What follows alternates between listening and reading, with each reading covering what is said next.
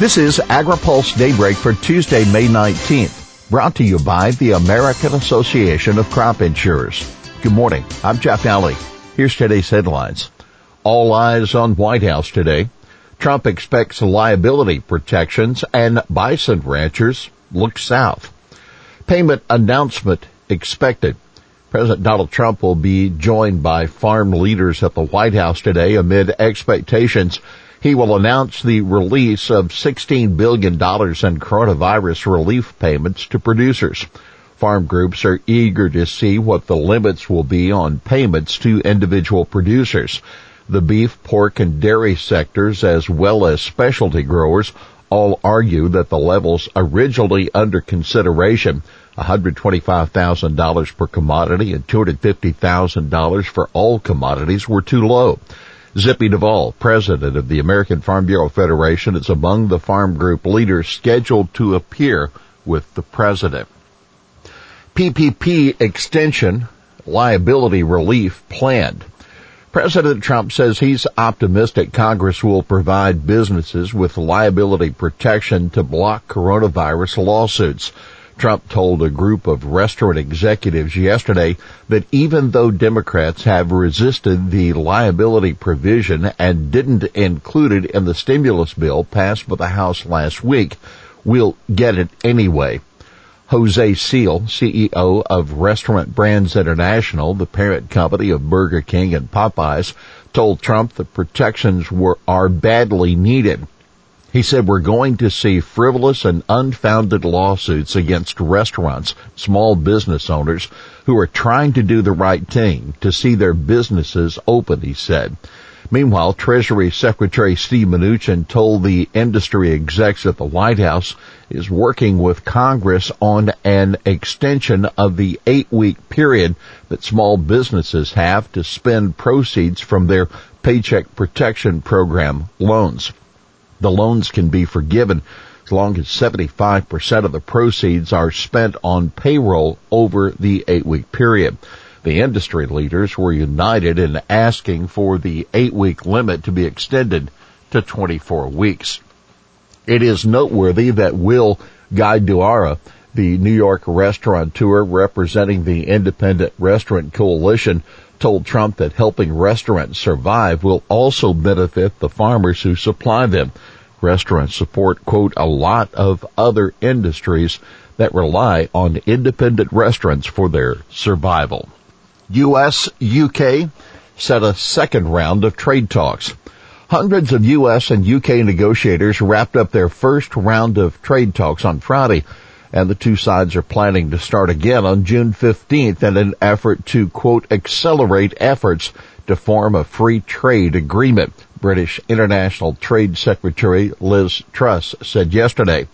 Improving conditions for agricultural trade, as reported by AgriPulse last week, were a focal point in the round of talks that just ended, and they are expected to be so again when the talks via video conferencing restart in June.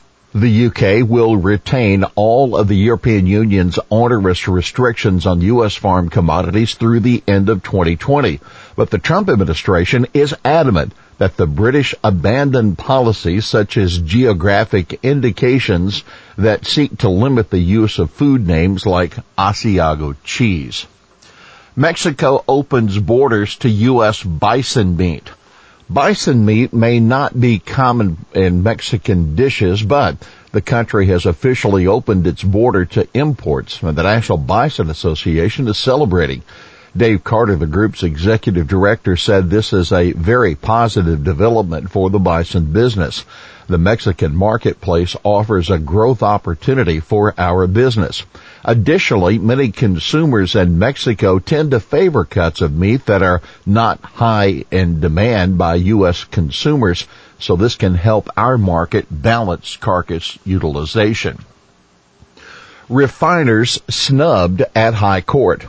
The Supreme Court has declined to consider whether EPA must, under the renewable fuel standard, regularly evaluate whether the law's point of obligation should extend to blenders and not just refiners and importers.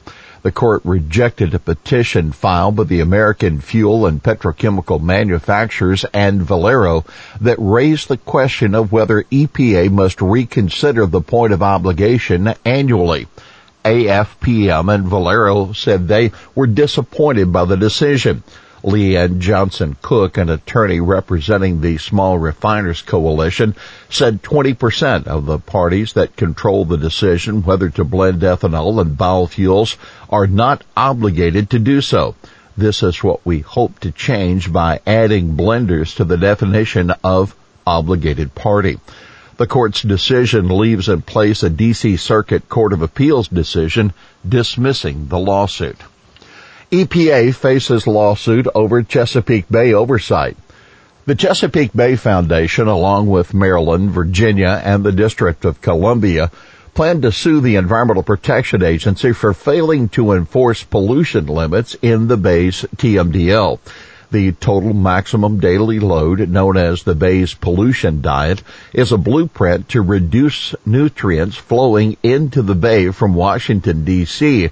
and the 6 watershed states. In its notice of intent, CBF said EPA has accepted watershed plans from New York and Pennsylvania that do not provide reasonable assurance that pollution reduction commitments for 2025 will be met, in violation of the TMDL's accountability framework. One of the plaintiffs on the CBF lawsuit is livestock farmer and former NRCS official Robert Whitescarver. All jurisdictions need to do their fair share, Whitescarver said. Back at you.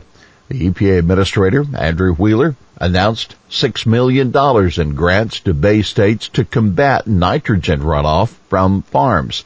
From what we can tell, the claims have no merit.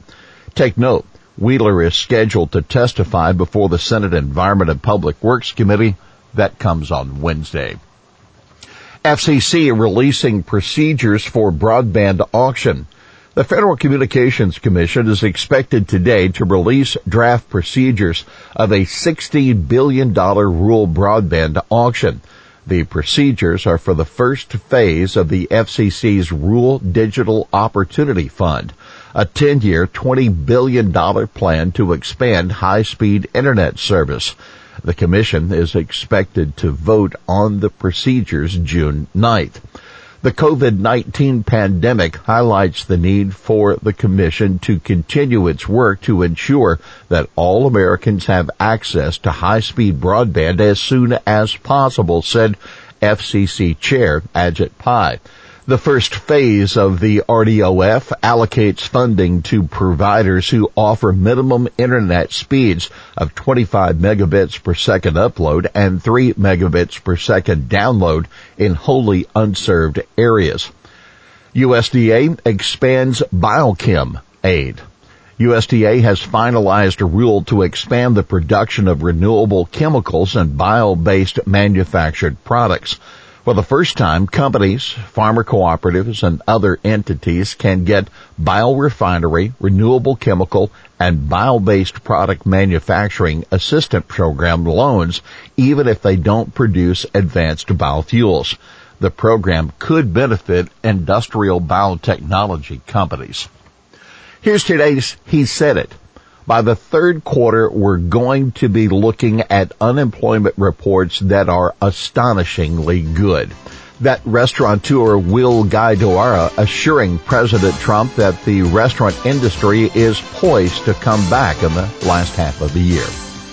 Well, that's Daybreak for this Tuesday, May 19th, brought to you by the American Association of Crop Insurers. For the latest news out of Washington, D.C., visit agripulse.com. For AgriPulse Daybreak, I'm Jeff Daly.